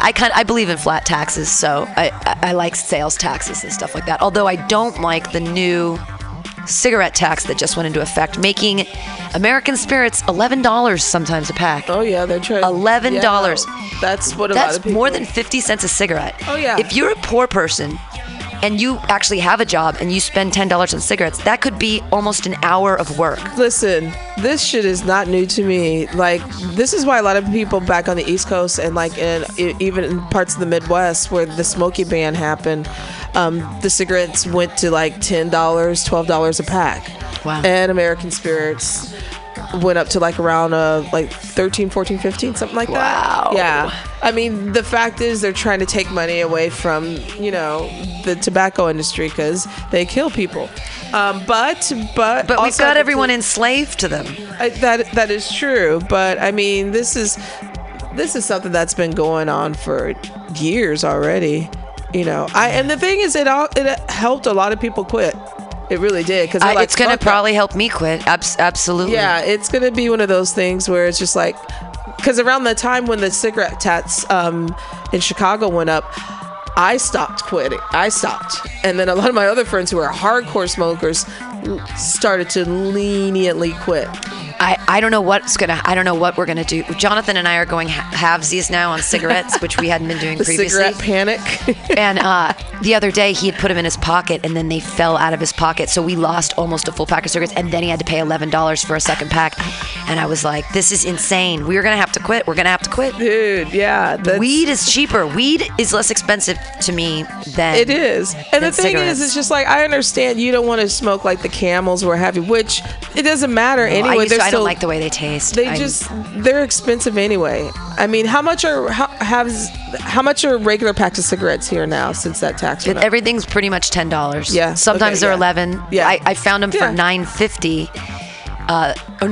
They're $9.50 at 18th and Mission, and they're usually the cheapest. They used to be $6.50, and now they're $9.50. Our buddies here on the corner are a straight 10. They used to be $7. They used to be $7.25. Yeah. And now they're a straight 10. It's very reminiscent. It's very reminiscent to me of like seeing everyone go crazy. Like, I can't believe this shit. And even when I can't believe this shit. Like, I was more of a social smoker, but when I did buy a pack, I was just like, God damn, this is expensive. It's insane. It absolutely is. This is a song I found from 2011. It's someone named Princess Chelsea, and it's called The Cigarette Duet, and I think that it'll be fun. So we'll be right back here on the Alta-Cast on MutinyRadio.fm. This is, again, Princess Chelsea, The Cigarette Duet.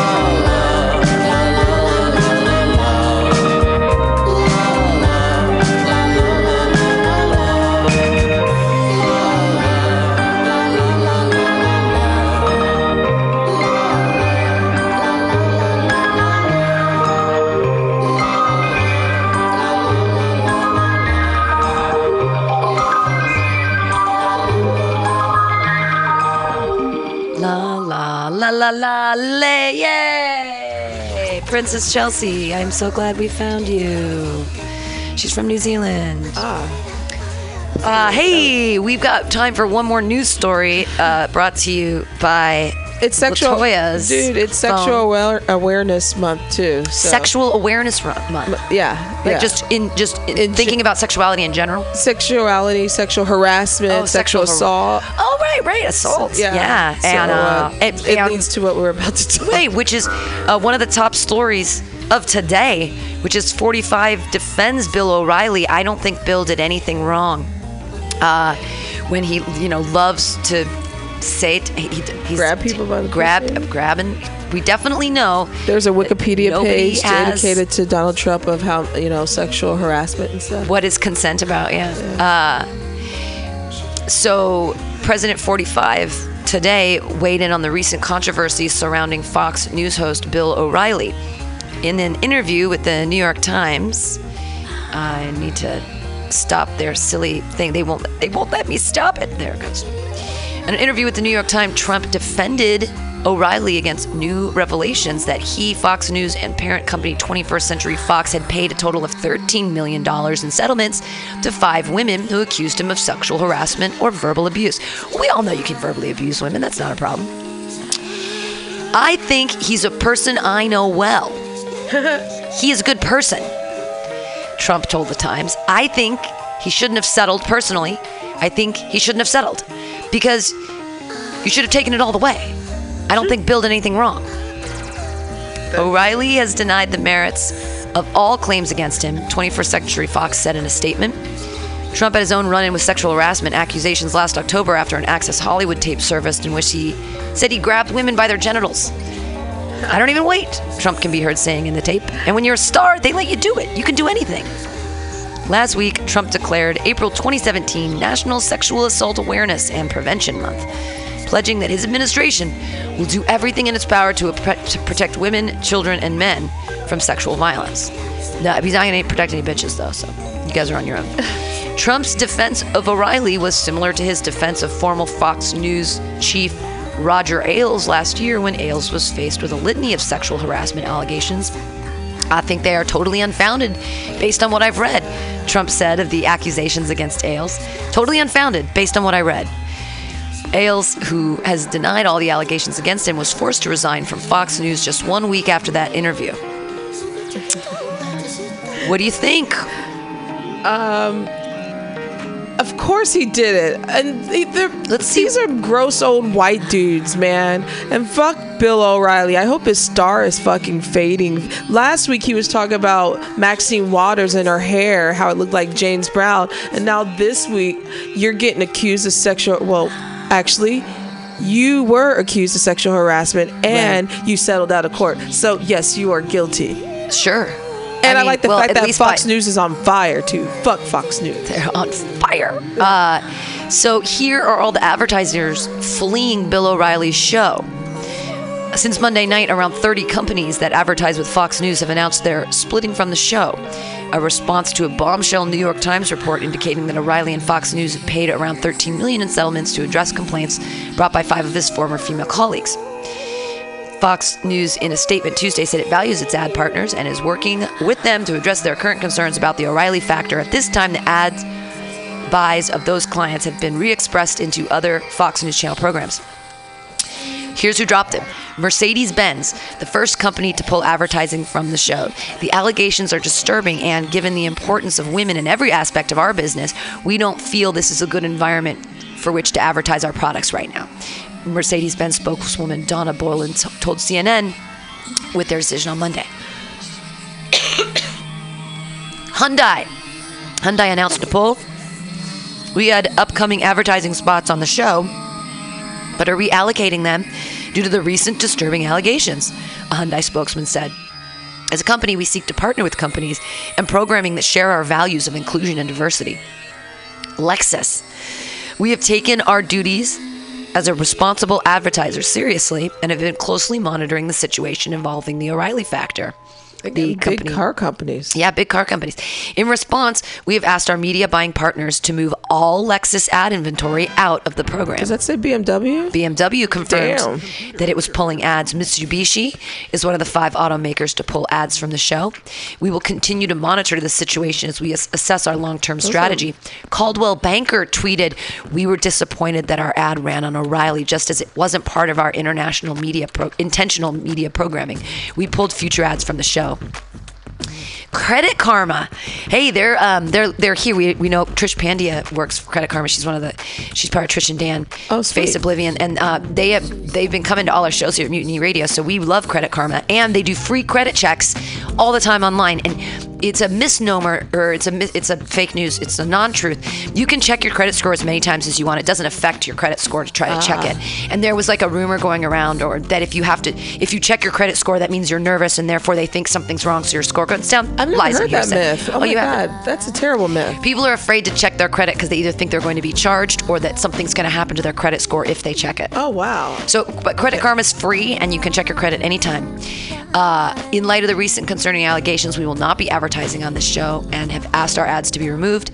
LegalZoom, Ancestry.com, they tweeted, "We understand your concerns and would like to let you know we are currently working on pulling our ads from this show." Sanofi Consumer Healthcare, never heard of them. Constant Contact is a marketing company. Pacific Life, insurance company. Untuckit is a clothing retailer. Allstate, H&R Block, The Wonderful Company, Old Dominion Freight Line, GlaxoSmithKline, pharmaceutical company GSK confirmed with several media outlets that it is temporarily pulling ads while it reviews the situation. Pills. We are continually reviewing our advertising to ensure it's conducted in a responsible manner aligned with our values. Dude, that's a big one because those people like their pills. Mm-hmm. Bamboo HR, never heard of their human resources software company. T. Rowe Price, Advil, the Society for Human Resource Management, Bayer. This is more than yesterday. Jesus. Wayfair, Jenny Craig.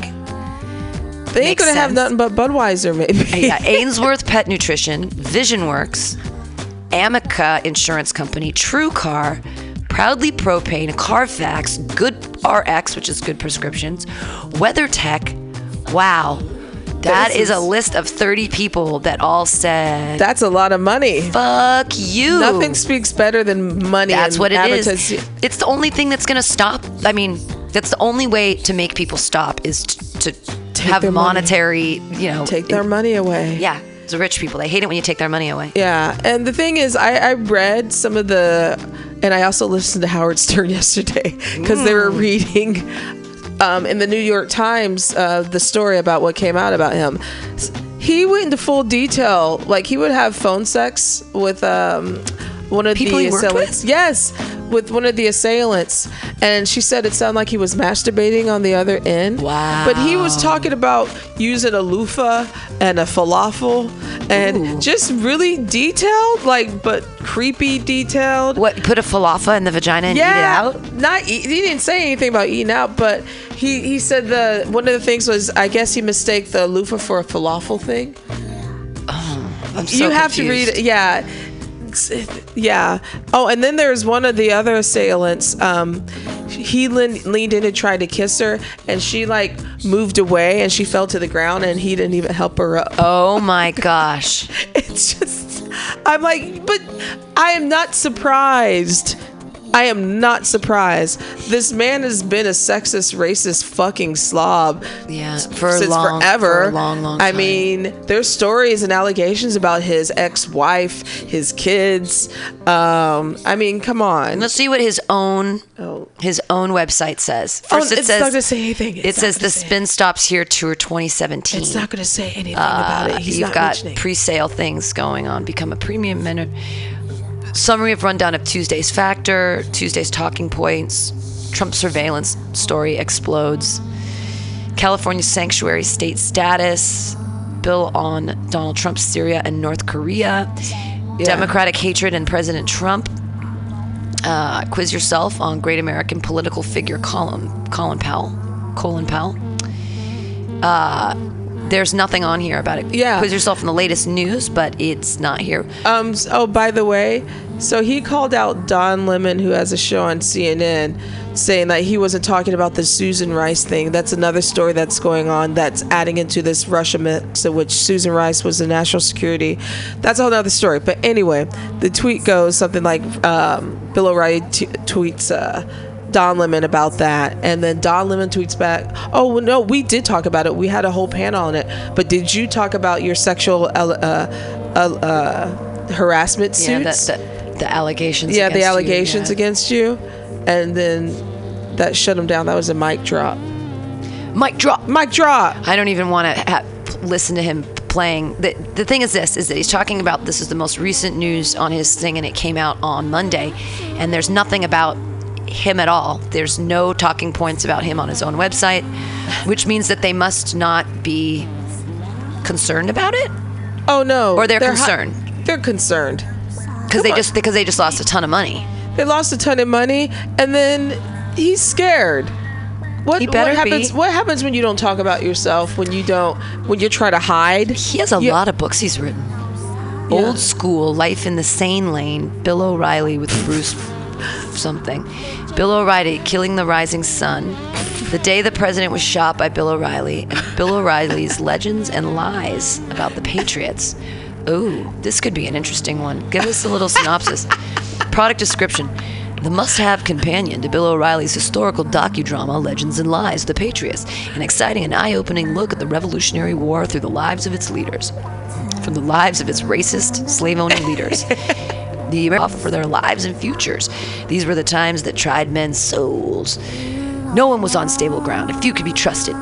Through the fascinating tales of the first Americans, Legends and Lies, The Patriots reveals the contentious arguments that turned friends and foes and the country into a war zone. Legends and Lies. From the riots over a child's murder that led to the Boston Massacre to the suspicious return of Ben Franklin, the first American, from the Continental Army's first victory under George Washington's leadership to the little-known Southern guerrilla campaign of Swamp Fox, Francis Marion, and the celebration of America's first Christmas.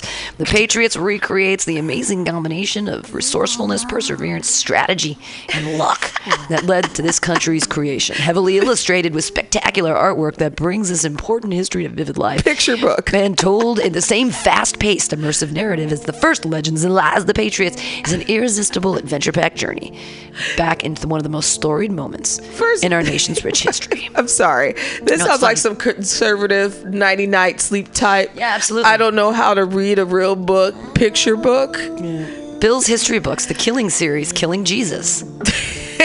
Oh, he has a Killing Lincoln. Jesus. He has a Killing Lincoln one too. Yeah. And a Number one best-selling authors of Killing Kennedy and Killing Lincoln. Bill O'Reilly and Martin Dugard, Killing Jesus, a history. Millions of readers have thrilled to the best-selling authors Bill O'Reilly and historian Martin Dugard's Killing Kennedy and Killing Lincoln, page-turning works of nonfiction that have changed the way we read history. Now the anchor of the O'Reilly Factor details the events leading up to the murder of the most influential man in history, Jesus of Nazareth. Nearly 2,000 years after this beloved and controversial young revolutionary was brutally killed by Roman soldiers, more than 2.2 billion human beings attempt to follow his teaching and believe he is God. Killing Jesus will take readers inside Jesus' life, recounting the seismic political and historical events that made his death inevitable and changed the world forever. Gross. Nonfiction? Nonfiction. And you know people believe that shit's real, right? It's just funny because nonfiction, they used to tell us just the Bible is nonfiction. Really? Really? I mean, it is we're telling, it's already fiction because you're telling, I mean, if anything, it's creative nonfiction, right? Because it's not, maybe it's not purely, I mean, some people just make it up, maybe, but creative nonfiction is a better, like, there's no, I mean, have there been scientists that try to dispel the myths of the miracles, like what are miracles and 5 loaves, 2 fishes, and how did he cure leprosy and blah, blah, blah. I mean, and the Bible's been rewritten how many times? Oh, I know, and translated and retranslated. I found a news article from It was on Jonathan's birthday, and I found it on the ground, but it was from 1954, but it was his birth date. It was from March 30th, 1954, and somebody had been saving it, I guess, but they had been saving it because there was a picture of Marlon Brando on the front, and he won the Best Actor. Nice. But on the back, there's this funny article that's really quick, and it's about a Jewish historian that retranslates the Bible, and they call Jesus chief, and they call the crown of thorns a victor's wreath, and there were other things. It was like they were using like different language because this like Jewish historian had put it together, retranslated it from the Hebrew or the Aramaic or what have you. Wow. Anyway, I found it on the ground and I was like, this is nuts. So yeah, it's been translated and retranslated. And Bill O'Reilly wrote "Killing Jesus." Yeah, killing him. How about he should write one, "Killing a Career"? Yeah, right. He's getting to it. Or "Not Killing Pussy." This makes sense. So the chief apostle is the highest minister of the new apostolic church and has existed since 1869. The term chief apostle was first used to officially describe Jesus Christ, which that makes sense. In New Covenant scriptures, the book of Hebrews, blah, blah, blah, blah, blah. So they called Jesus chief. It was in that article. It was just really funny. John 4:19, Jesus, the chief apostle, was referred to as a prophet. That would make sense. I mean, if his name was Jesus, they gave him a label of the chief apostle because I guess they were the apostles and then he was the head HNIC, the head nigga in charge. So this is funny. I just put in Jesus chief, and what came up here is from Christmas last year. Donald Trump's chief of staff seemingly compares him to Jesus. Wait, that just came up? Yeah. Reince Priebus, the chairman of the Republican National Convention and the future chief of staff for Donald Trump, has seemingly compared the president-elect to Jesus in a Christmas Day message.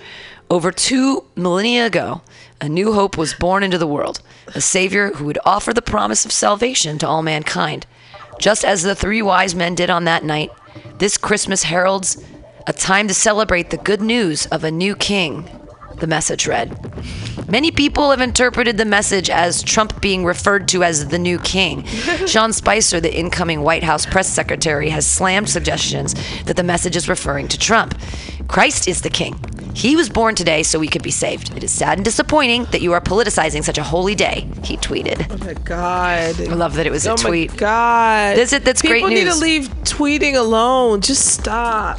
But how do we not think that he's talking about Trump when he says over 2 millennia ago, 2 millennia. 2 millennia ago, 2,000 years. 2,000 years ago, a new hope was born into the world, a savior who would offer the promise of salvation to all mankind, just as the 3 wise men did on that night. This Christmas heralds a time to celebrate the good news of a new king. A new king. They're talking about Trump. He's born. Not talking about Jesus as the new king. I know he's talking about Trump. He's talking about Trump, but he's making that reference. But then But then Sean Spicer's like, whoa! We all know Jesus is king. We all know Jesus is king. I know Elvis is the king. No, he ain't no king.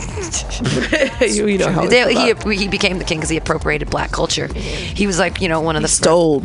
Motherfucking thief. Yeah, it's true. The blues, everything else. I hate that nigga. Crazy stuff. But no, you can't listen to anything that Sean Spicer says anyway. He was the same one that was talking about the crowd sizes. He was that were larger than Obama's. That shit's funny. Every press, every time he's on the podium talking to the press, it's embarrassing. He tries to spin things. He can't even lie correctly. It's just, yeah. I am deeply offended by the new administration in every nuance and facet of the people that he has elected to his cabinet and who he chooses to surround himself with. I am particularly perturbed by the Neil Gorsuch situation happening right now, not only because he's way too young to be a Supreme Court justice, but also that his views about corporations are just sick, and we know what he's going to do to Roe v. Wade. Women aren't people. Corporations are people. People aren't people. Do what you can to stop that. Kellyanne Conway is not funny. Kellyanne Conway is not funny. But our rap was. But our rap, I think, worked out. We'll cut it out and copy it again and put it around for everybody. We're going to be doing a whole bunch of these. The Hot Dirty P and the Sheriff. Our mixtape. down. Yeah, we're taking down. Maybe we'll call it the pundits. No, we'll call that. Just for you, Kellyanne. Just for you, Kellyanne. The pundits. And you know what, Kellyanne? Have a smoothie. Eat a kale salad. Do something. Stop with the rice cake, sweetheart. You need to eat something. Eat a honey. sandwich. Eat a sandwich. It's okay that the camera does not add 5 pounds. You look like Skeletor. Yeah, I didn't know Skeletor had a twin sister. Ha! A blonde one. that was funny. You should have used that in '98. I stole that from drummer comedian Aaron Barrett. He uses it for when he does the George W. Bush voice, and he's like, and I made some mistakes, and you've made some mistakes, Democrats, namely Nancy Pelosi. I didn't know Skeletor had a twin sister. Creepy. She looks creepy. Anyways, that's his thing. We're going to close out for today. Hey, go like us on Facebook, the Alta-Cast, like Mutiny Radio, also Drug Policy Alliance and NARL, Pro-Choice America, we're going to keep doing the news that's important to us. So drug policy change and keeping abortion and women's health care issues at the forefront. Thanks so much for being with us. And LaToya, thanks again for always just for being the co-host and hanging out and being awesome. Yes. Yeah. We'll be back next week. Maybe we'll do Uncle Tom's Cabin with Ben Carson. That'll be the name of our thing. We'll do the Ben Carson rhyme. All right. Thanks again, guys. We'll see you next week.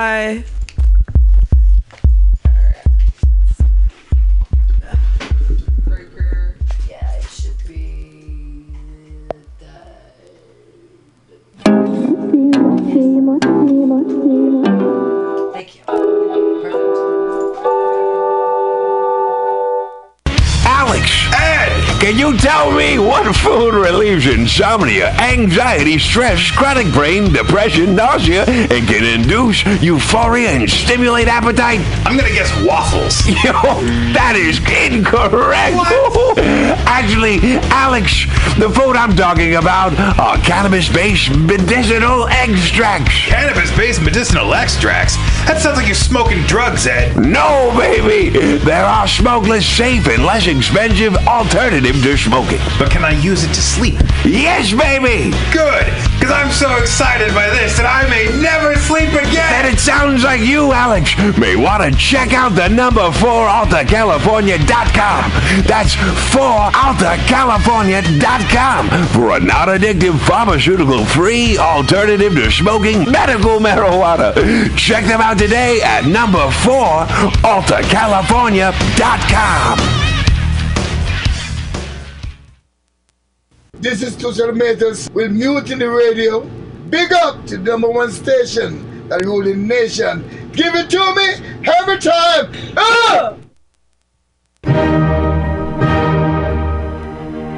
Good evening there, my friends here at MutinyRadio.fm. Chester Cashcock here, and giving you my love and regard as well as movies over there. And I just wanted to let you guys know that anytime I go swimming in my vault of rare coins and piles of filthy cash, I can't help but listen to Pamtastic's Comedy Clubhouse every Friday from 8 to 10 p.m. I mean, if anyone who knows anything about comedy knows that Pamtastic's books the best of San Francisco and beyond's underground comics. It's a great showcase, and they have a fun time at Pamtastic's deep in the Mission District, where you can laugh off your tushy for a mere $5 every Friday to 10 p.m. And I laugh because $5, I mean, that's what I use to wipe my tushy with. So to laugh it off for a mere $5 is indubitious.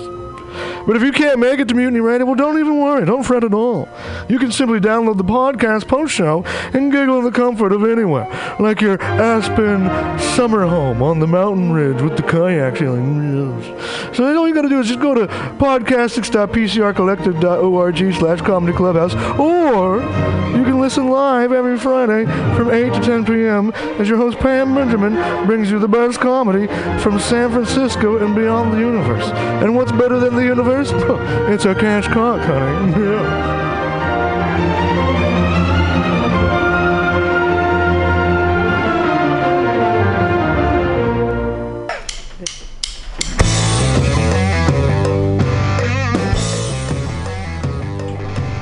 Do you need an awesome and underground space for an event? Look no further than MutinyRadio.fm. Our 30-seat flexible space can accommodate your acoustic band, birthday party, comedy show, dance party, karaoke super fun, theater event, fundraiser. If you think it, we can do it. You run the door and promotion, we run the sound, space, and podcast. Rentals available Thursday, Saturday, and Sunday from 8 to 10 at Mutiny Radio FM's performance space at 2781 21st Street in the Deep Mission at 21st in Florida. Contact Pam at pamsadai@hotmail.com for more options and booking dates. Incredible socialist prices so you can be creative in a free speech space without breaking the bank. That's Mutiny Radio Rentals every Thursday, Saturday, and Sunday from 8 to 10. Book your event now. Trying to hurt me, but boy, how it burns me whenever she touches me. And oh, I feel so lucky. Are you tired of swimming through a sea of podcasts? Are ye on a raft without a paddle? Well, gather around me, sea dogs, and get aboard me pirate ship as we set sail for the seas of MutinyRadio.fm. From there, you can captain your own pirate ship as you sail through over 44 different shows for all of your listening pleasures. They've got live comedy to small business advice, LGBTQ friendly to sports, vinyl to gutter punk. MutinyRadio.fm has the best programming the internet ocean has to offer you. I bet my peg leg on it, or I ain't scurvy shit-faced McRack.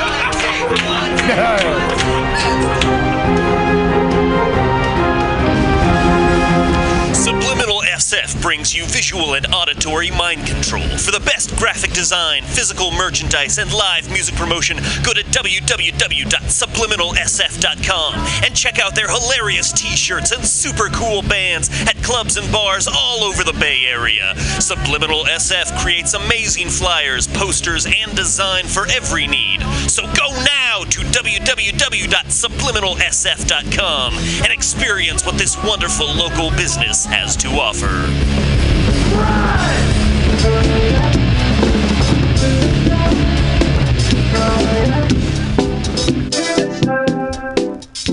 The second annual Mutiny Radio Comedy Festival is coming March 1st through 5th, 2017 to San Francisco, featuring 25 shows in 5 days and 50 comedians from across the entire U.S.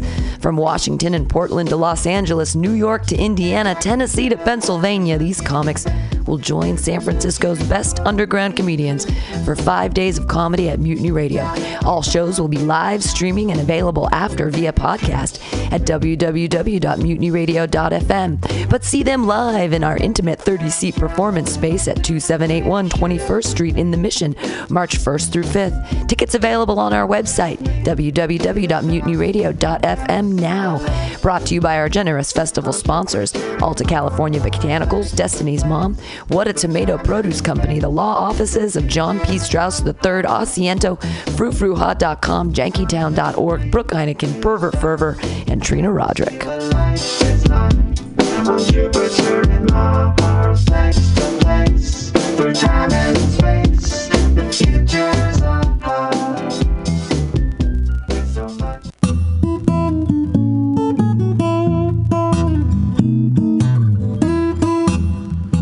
Asiento. This locally owned Mission neighborhood bar and restaurant is excited to be a sponsor for the festival. We hope you'll join us any night of the Mutiny Radio Comedy Festival for happy hour pricing all night long. Just mention that you are an audience member for happy hour pricing March 1st through the 5th at Asiento. Our address is 2730 21st Street at Bryant Street, just a half a block away from Mutiny Radio. Asiento has a warm, friendly neighborhood vibe that's perfect for an after-work drink or for a night out. Featuring a comfortable bar and extensive tapas menu, this is the perfect place for groups that want to get together for drinks and food. Join us at Asiento. I want it more. Whoa there. What a tomato. Where did you find such a nice tomato?